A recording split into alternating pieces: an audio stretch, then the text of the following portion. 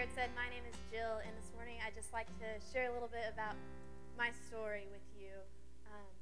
I didn't grow up in what most would call a Christian home. I didn't grow up going to church and hearing Bible studies at Sunday school. I didn't get the chance to learn all the catchy songs to help you remember everything that happened in the Bible. I didn't get that experience. And it wasn't until I was in 9th grade that I even started going to church on a semi-regular basis with one of my friends. And my parents got divorced when I was in kindergarten. And so as I started hearing at church and stuff about God our Father, I was very hesitant because I didn't understand why everybody was so worked up about trying to spend time with someone who would leave, because my dad left. And so to relate those two, I didn't understand that. It wasn't until a young life leader stepped into my life and helped me realize the difference between my earthly dad and our heavenly Father. In high school, my young life leaders chased hard after me. They loved me well. They were always there. They showed up at lunches and at my softball and volleyball games. Like, they were always there. I could count on them to be there no matter what. Wherever kids were, they were there. And I could always count on them to have club on Monday nights. They would always put together this great time that we could just, all of my friends could go there and sing songs and play games and watch crazy skits. And it was a really, really fun time just to hang out with my peers. But the part that I really liked was at the end of club, when one of my leaders would share a little bit about Jesus' life and this relationship that he desired to have with me. And they had the ability to relate it to my life in ways that I could truly understand.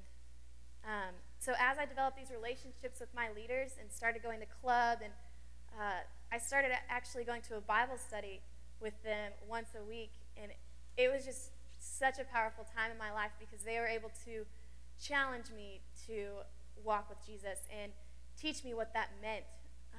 And so through club and campaigners and all of that, I just grew to know Jesus at a new level. And the summer after my junior year, I went to a Young Life camp in Canada, and at the end of that week, I decided to truly dedicate my life to following hard after the Lord. And then when I came to Baylor, I was given a really cool chance to be a Young Life leader, to love on kids the way my leaders loved on me. And 3 years ago, I took a group to camp, and on the first night of camp, the speaker for the week was kind of giving the overview of the week and saying how excited he was that we were all there. And then he ended with saying that each of us was there for a specific reason that only the Lord knew, but that each of us was supposed to be there. And so later on that night, I had a chance to talk with my girls and just see how they were feeling about the week and what they thought about what the speaker said. And one of my girls, before anybody else said anything, she just looked at me as tears were like forming in her eyes and just said, "How can he tell me I'm supposed to be here when my whole life I've been told I was a mistake?" And so that was just such a powerful moment that the Lord could use me and speak truth into her life, truths that she had never heard. She had never heard that she was here for a reason, and that God loved her and created her, and that God doesn't mess up, and that he desires a relationship with her. And at the end of that week, she ended up accepting Christ, and to this day, she's following hard after him and trying to figure out what that looks like to be in a relationship with him.